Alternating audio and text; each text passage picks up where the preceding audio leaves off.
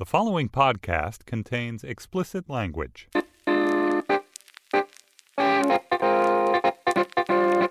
Hello and welcome to Sex Lives, the New York Magazine sex podcast. I'm David Wallace Wells, and with me today, as always, is New York Magazine sex columnist Maureen O'Connor. Hey, Maureen. Hey, David. We got a great show for you today. As a repeat guest, Mandy Statmiller is here. She was last here to help us officially launch our campaign to get people to start using handjob instead of fingering. Mandy, welcome back to the show. Hey, thanks for having me.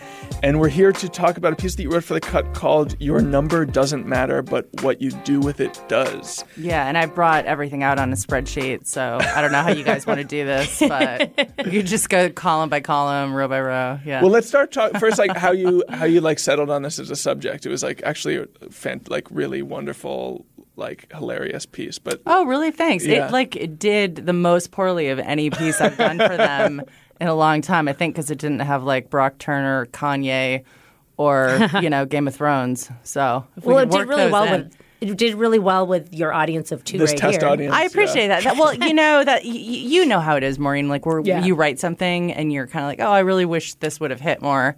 And Actually, this I sort of interview is don't. just going to be me. You don't feel that way? No. Oh. You want all your stuff to disappear. I actually think that I get like, if I see something like is like, oh, a lot of people are reading it, I instantly panic and I'm like, oh shit, what's gonna happen? Like it's like, oh really? As soon Okay. as the more eyes on something, there's this like weird volatility where you're like, at any minute this could turn and like Sure. destroy me. Yeah, that's actually probably a healthier attitude. Anytime It's someone's just like, pure fear and anxiety. yeah, then I'm like, oh shit, did I say like a bad word by accident? Or like, I just instantly move to like, uh-oh, something bad is happening.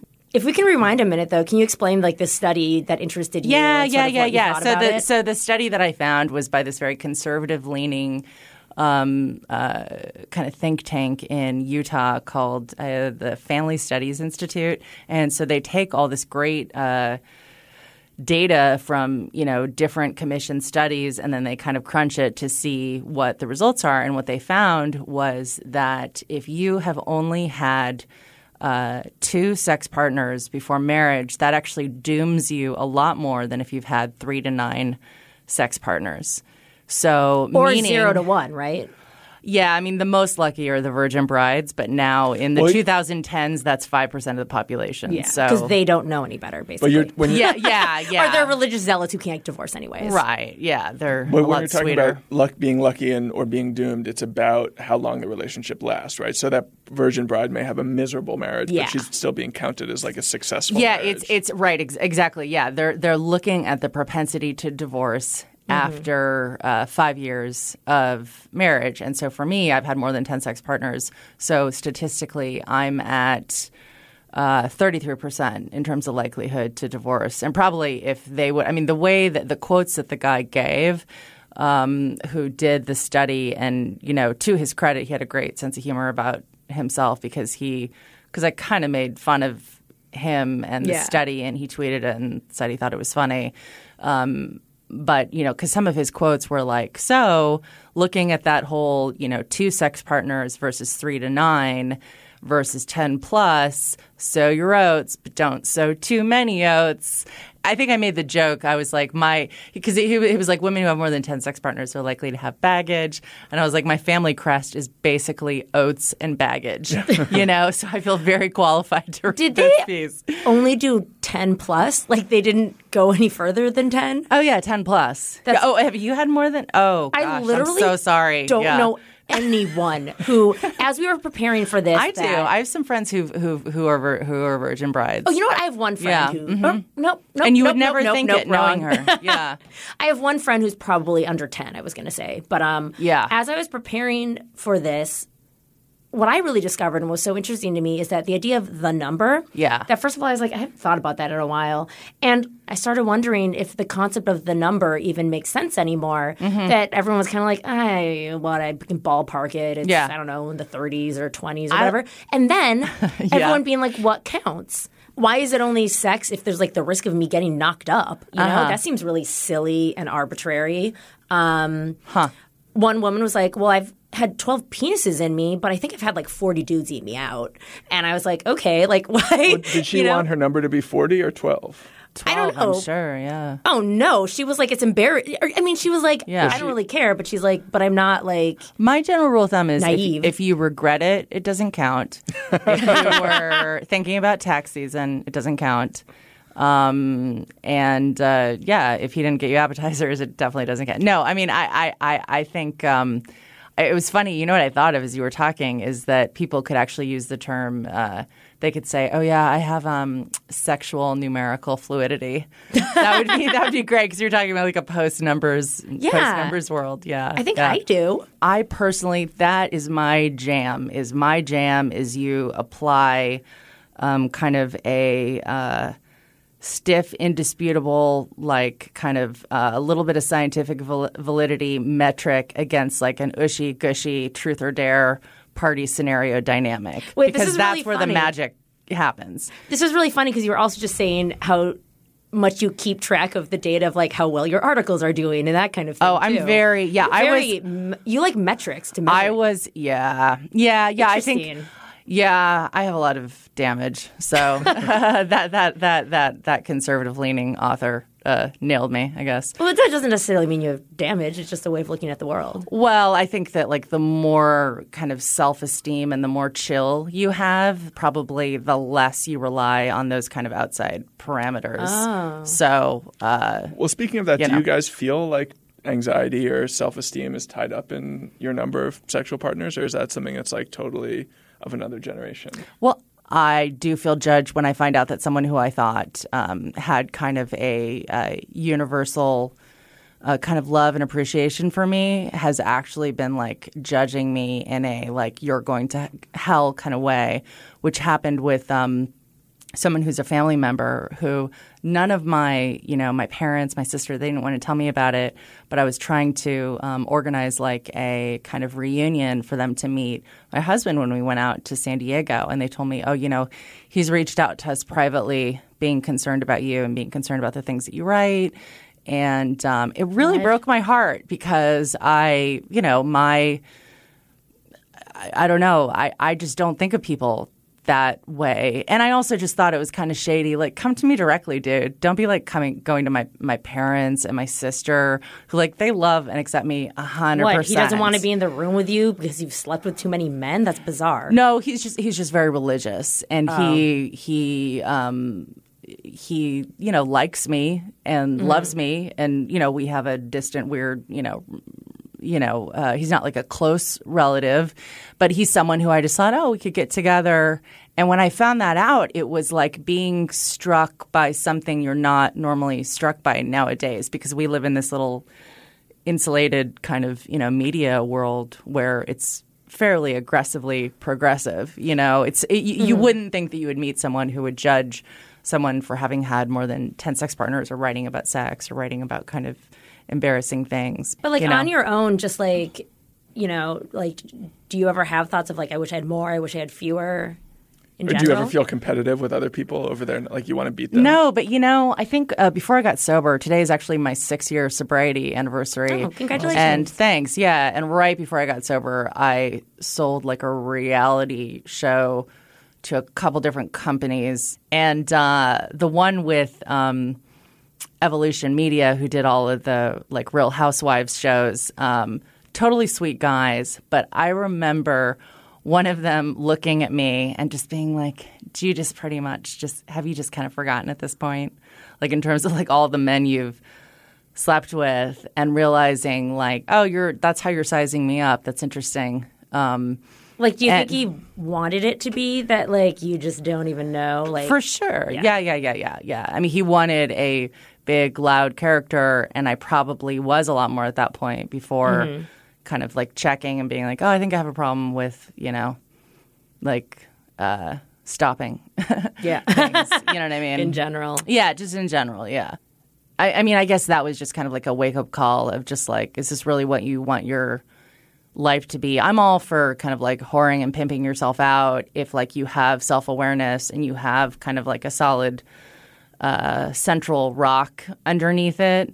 But it's like a sad moment when I remember it. Just when people don't see you as a human being, like that kind of they see you as your number. They see you as whatever they're trying to see you as. Like when I met my husband, I just had so given up on thinking someone would be able to like see me, that I think I did that like move that people do where they just are like, here's my purse full of garbage, let me dump it out all over you. Do you still want to hang out, you know? Yeah, you told that story in the piece, which was really both funny and sweet.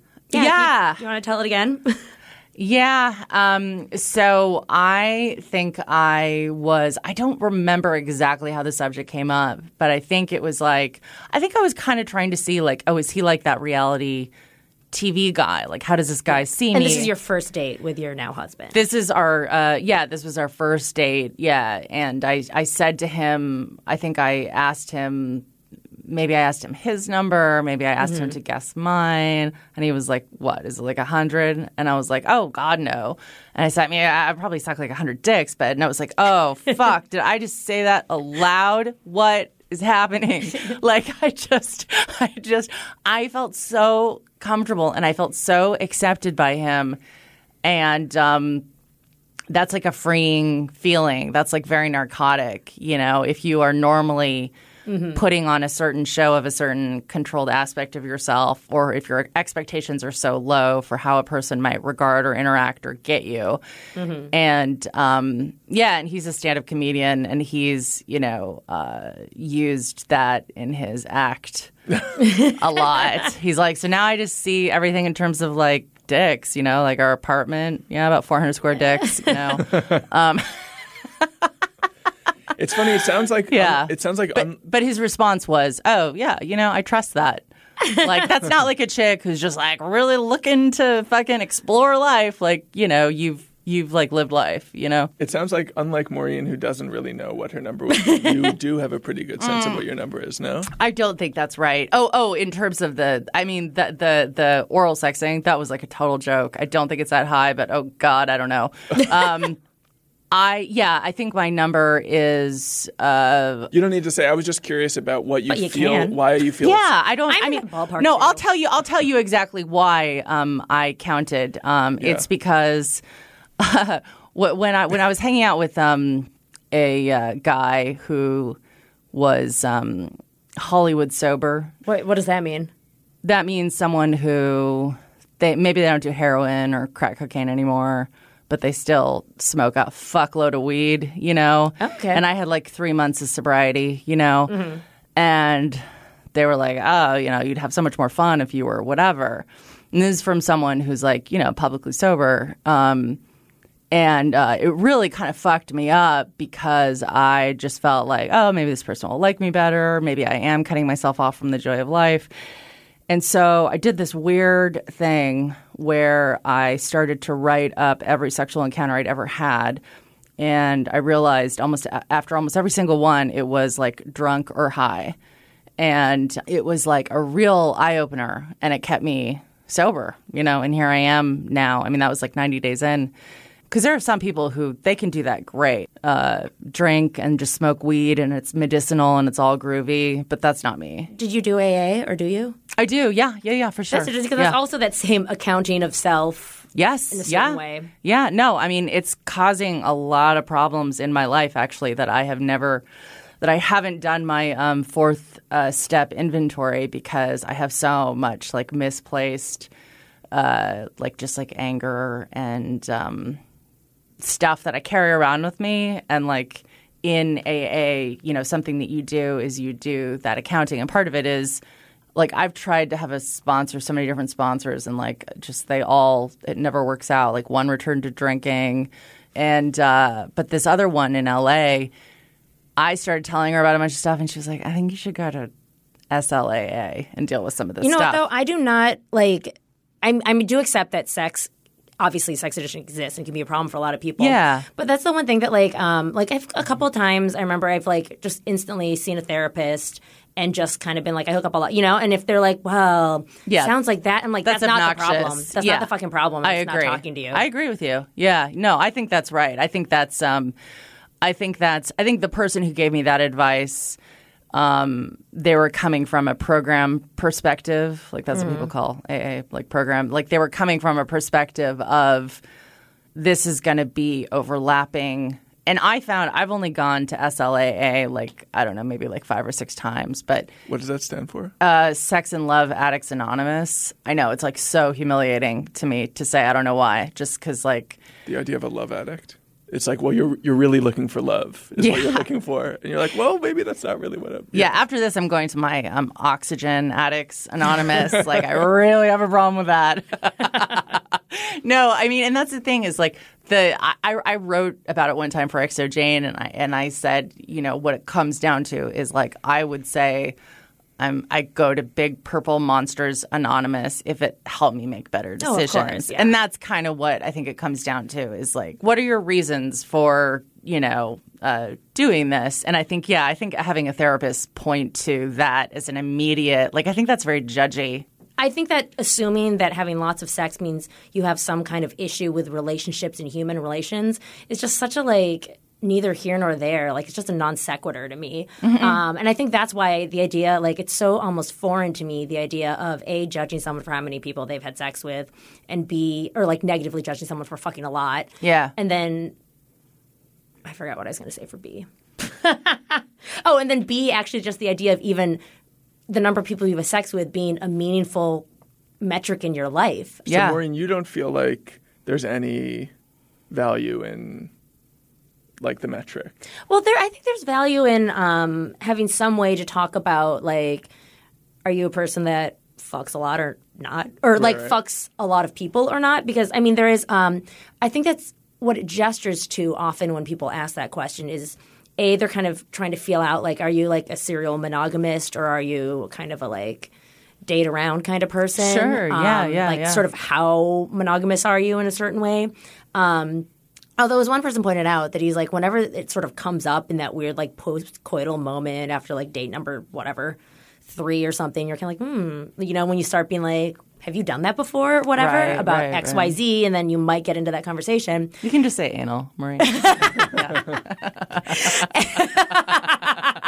that was my first time. That is the scariest thing in the world is after you do something that's the first time I've ever done that. And you're no, now I'm going to be imprinted in your mind forever. But that is what people do on the third date, right? Yeah. Anal? Yeah, usually. That's what I call first base.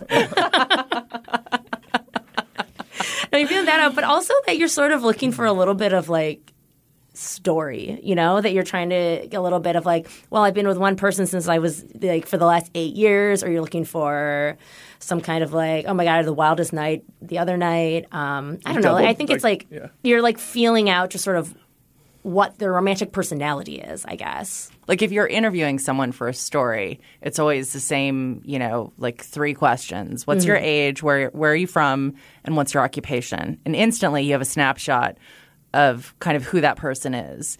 And I think that and it can be misleading, much absolutely. Yeah. Totally. But you still sort of some people you still sort of there's an instinct to reach for it. I don't think it usually I can't remember the last time anyone asked me how many people I've slept with, other than when I've been fucking around with my friends. And I remember that we did that little there's the calculator that we've looked at with calculating how average you are in terms of the number of people you've had sex with at your age and such. Yeah. And then the week that appeared on Slate, I remember saying it to all my girlfriends, and we all just ruthlessly bullied the girl who was only in the 98th percentile. And you're you're such a prude.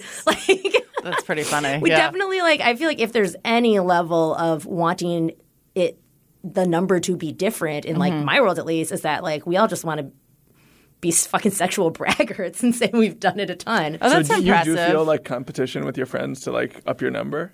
Sort of. Really? Some of them, not all of them. Uh-huh. There are plenty of friends I would never talk about that with, but there's a few of them that were definitely But if you knew that your number was higher than competitive. other people, you would be happy. Oh yeah, totally. Yeah. I felt so shamed when or I don't know, there's a couple of girlfriends that I'm really competitive with. I mean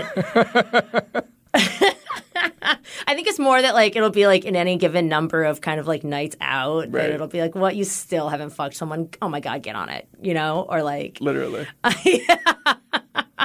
But then it gets a little I don't know, it gets a little emotionally volatile, but not because somebody feels they're being a slut. If someone feels they're striking out too often, then I don't want to rub it in their face if I'm winning or they're winning. So did you have an operation to get rid of the kind of female branded oxytocin that rushes in and fucks women up and makes them fall in love with someone who's like a total dirtbag that they fuck. Because that's like scientifically, have you ever read that? Yeah. Like about how like women have a different reaction to sex men than and women do. both have that, but supposedly women have more of it. Yeah. I don't have that, but I do That's know amazing. that there are people who do. And like I have a couple friends that are like, as soon as I have sex I think with that's someone, most women who do. well, the friends that say that, then you're like, okay, if that's the case, then I can see why you wouldn't want to sleep with a guy until, you know what's up with him. Right.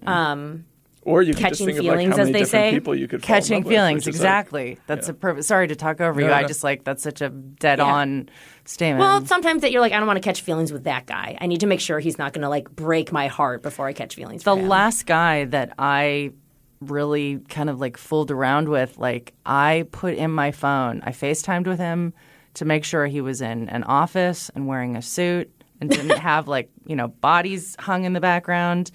And he was in my phone as John Tinder because I only wanted to know that guy's John Tinder. I didn't want to Google him. I was just like, I'm going to take a very proactive anti-catching feelings stance. So, but that's great that you're that way. That must be like a really. Do you get like sad and stuff? Like now I sound like I'm talking to like you don't get sad? What? Well, I mean, I have feelings, but like I don't like cry from sex or like sex doesn't make me sad or happy. It's sex. I mean, should make you a little happy. It makes me happy, I guess. Like, Yeah. It makes me happy. But obviously, I wouldn't do it if it didn't make me happy. Yeah, but, like, yeah. I don't think it like equates to the same feeling every time. Like, it's not that I fall in love with someone I have sex with every time or that I feel like broken after sex. Yeah. Generally, I feel relatively good. Sure. Yeah. It depends on the sex itself. It like and clears what your brain. happened. Yeah. Can I ask you about that Yeah. study? So Yeah. Maureen mentioned this earlier, but so there's just like this one giant bucket of like everybody who's had sex with more plus. than 10. Yeah. Is that because they found that statistically there wasn't a meaningful variation between someone who'd had sex with 11 and someone who had That's sex a with 40? really good question for the researcher. And I bet like if we were to email him right now, he would get back within the span of the podcast. Because I think that's a guy who likes media. Yes. Yeah. Look at his. I linked from my story to his page. All right, I'm going to email him. Like cold Hang on. call. You're on the air. Yes. Yeah. I think his phone is on there too. Yeah. So now we just sit here quietly. Just kidding. So speaking of numbers, I don't know, David, do you think that the number is a meaningful metric or is it something that you think about ever or have thought about? I mean, I think I basically agree with you guys that it's sort of a bad but sometimes useful shorthand for shit. Yeah. I think the thing is the idea of the number, I think it comes from the age when your number is 0 and the difference between 0 and 1 is epic and the difference between 1 and 2 also feels epic. Mm-hmm. And that's the moment you're super conscious of it. Like the whole concept is sort of a teen boy girls are scary, but I also want one situation, that that it's super fraught. Think about the first person you had sex with, the second person you had sex with, and then the third through 10th person you had sex with. That's a pretty interesting trajectory. I mean, maybe we should all be thinking about 1 through 10 and then everything else you just throw out. Yeah, maybe it is just a 10-plus situation. Yeah. Side note, I actually did find the stats on how many people the Sex and the City character slept with. Over the course of 6 seasons and 98 episodes, Samantha slept with 41 men and 1 woman. And then the other 3 were all the same, and it was like 18. 18. Yeah. Charlotte's 18? Charlotte is 18, Carrie's 18, Miranda is 17. Huh. I guess she had her baby or whatever. She like married a guy or I don't know. That's the best review of Sex and the City I've ever heard. She had her baby or whatever. Poor Miranda.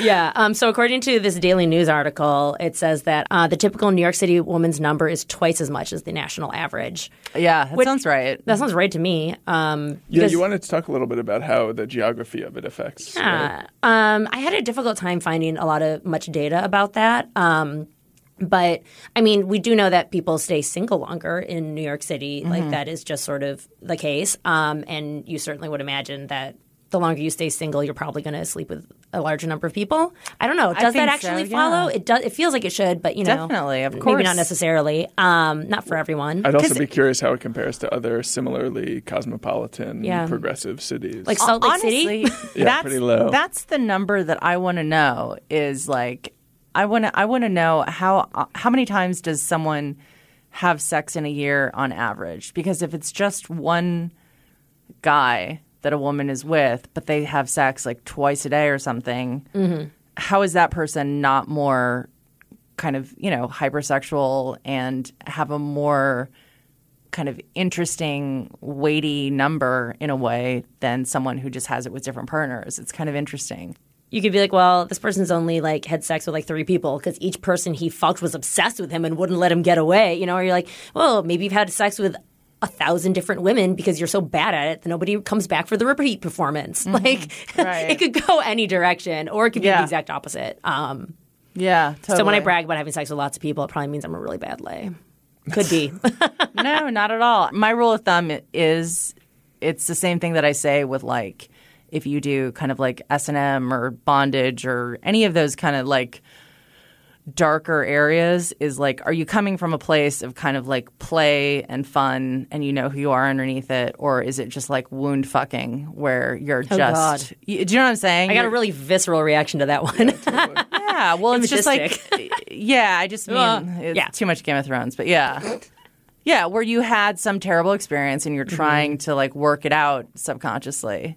When people do want to know how many people you've had sex with, like what they're actually fishing for. Like I think if in a situation where say it's like me dating a man and he wants to know, I think what he's fishing for is like how insecure should he feel in this situation. That he's being you think so? Like, well, I think it's that if I've slept with fewer people than him, then he's going to feel good. If I slept with, how big, if the margin is really big, then he's going to be more insecure, or at least in my very anecdotal experience, that's usually what they're fishing for. Well, I had maybe women too. I don't know. I had the discussion with a guy and found out he was totally racist through the discussion because he was like, yeah, I mean, as long as you haven't like slept with like 10 black guys or something, and so that didn't really. That's when you're like, I'm not going to fuck you, but I will fuck 10 black guys instead of you tonight. Yeah, it reveals things. Whenever you talk about something that's like very raw like that, of course it's going to reveal things. But I mean, as a friend of a friend was getting married to like a woman slept around a lot, and some guy's like, oh, so you're married to her, and he's like, whatever.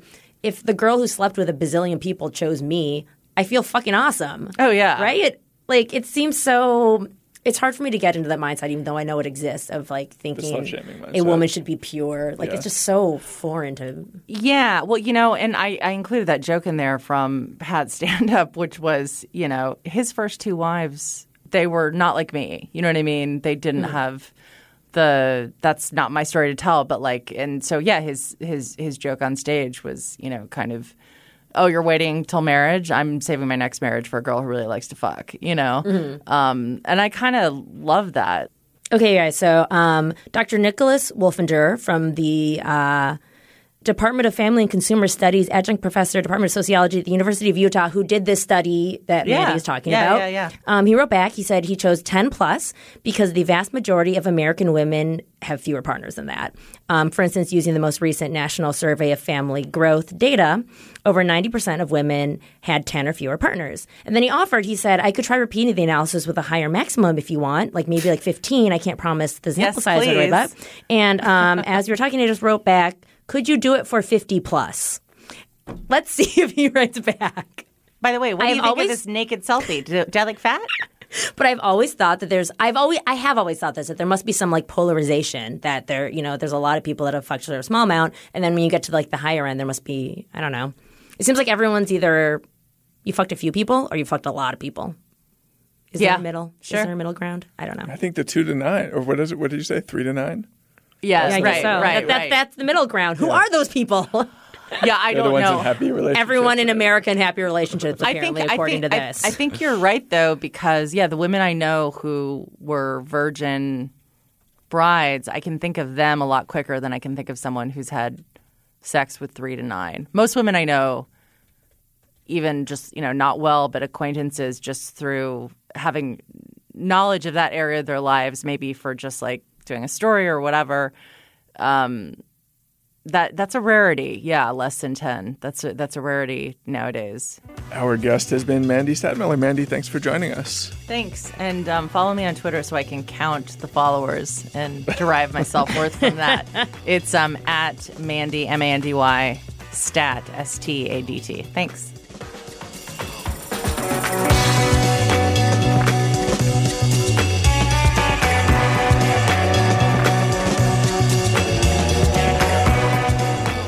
Before we go, we wanted to play you guys a voicemail we got in response to our audio porn episode from last week.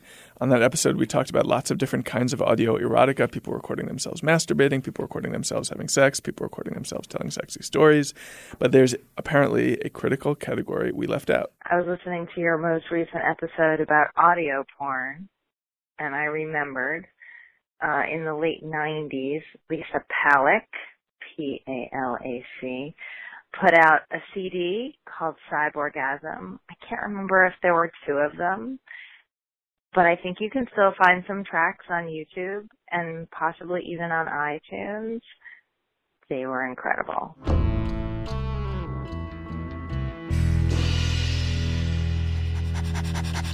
He says I'm a slut. He says I might just be the dirtiest girl that he's ever known. He says he loves that slutty part of me, that dirty part of me deep down inside. And I love it too. Sometimes I think of ways just to be dirty, just to be absolutely filthy. I think of dirty games we can play, like the puppy game. I think of all the things that puppies do. Puppies get collars and leashes. Puppies eat their food out of bowls on the floor. Puppies have to sit and speak and fetch and beg. And I do all those things. I get down on my hands and knees, and I crawl to him across the floor, 'cause I want him. I want it so bad. I want his touch and his kiss and his love and his cock, and I want it, but he doesn't give it to me. He just teases me. Wow. That was hot, I thought. Anything that I've never, heard of before. I liked the idea of I'm not allowed to talk, but I'm trying to communicate these things. Mm-hmm. That, elicited, a thought in my mind. I thought that was kind of hot. I mean, it was mostly kind of cheesy, but yeah. Well, it's interesting the way that cheesy things can be hot if you have the right amount of dissociation towards them, which is one of the effects of, I think, audio generally. Mm-hmm. I just was trying to think of, can you imagine being on a first date and that's just playing on the person's Alexa, Just You're like, oh, what's my favorite song? Here, let me play it. I'm trying to imagine, do you think, truckers and shit listen to that? Speaking of... On the long hauls. Speaking of long hauls and audio porn, our producer Sam Dingman had a great little anecdote for us about audio porn after last week's episode. Sam, you never tell us these things in the moment. You always wait till a little later, don't you? Yes, I did have a story that I did neglect to share with you guys until we were safely in the hallway after the recording session, as is my wont.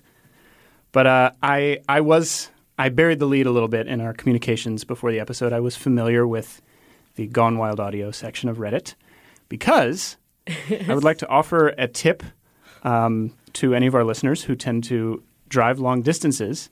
If you're driving and you're feeling sleepy and you're able to connect your internet-enabled phone to the speakers in your car, Gone Wild Audio can be a really good way to keep yourself awake because it's... Well, it depends. If you listen to the last episode and you were like, this is disgusting, maybe it's not going to be for you. But so how did you discover this trick? Well,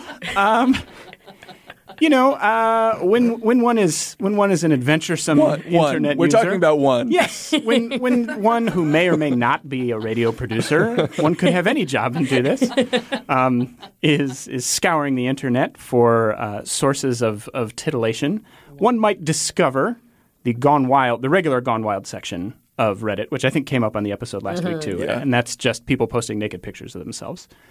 Also recommended, although not while you're driving.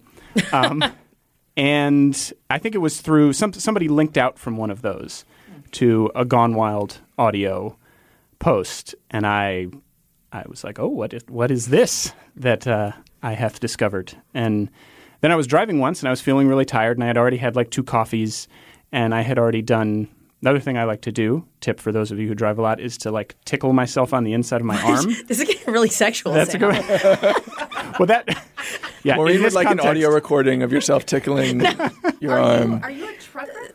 This is workplace harassment. We can't go that far. I used to be a cab driver, so that's where some of this comes from. Wait, seriously? I did used to be a cab driver. A yellow cab driver? A yellow cab driver. What? Sam, you're actually the most interesting person here. Why don't we have you as a guest every week? My job in radio is hard won.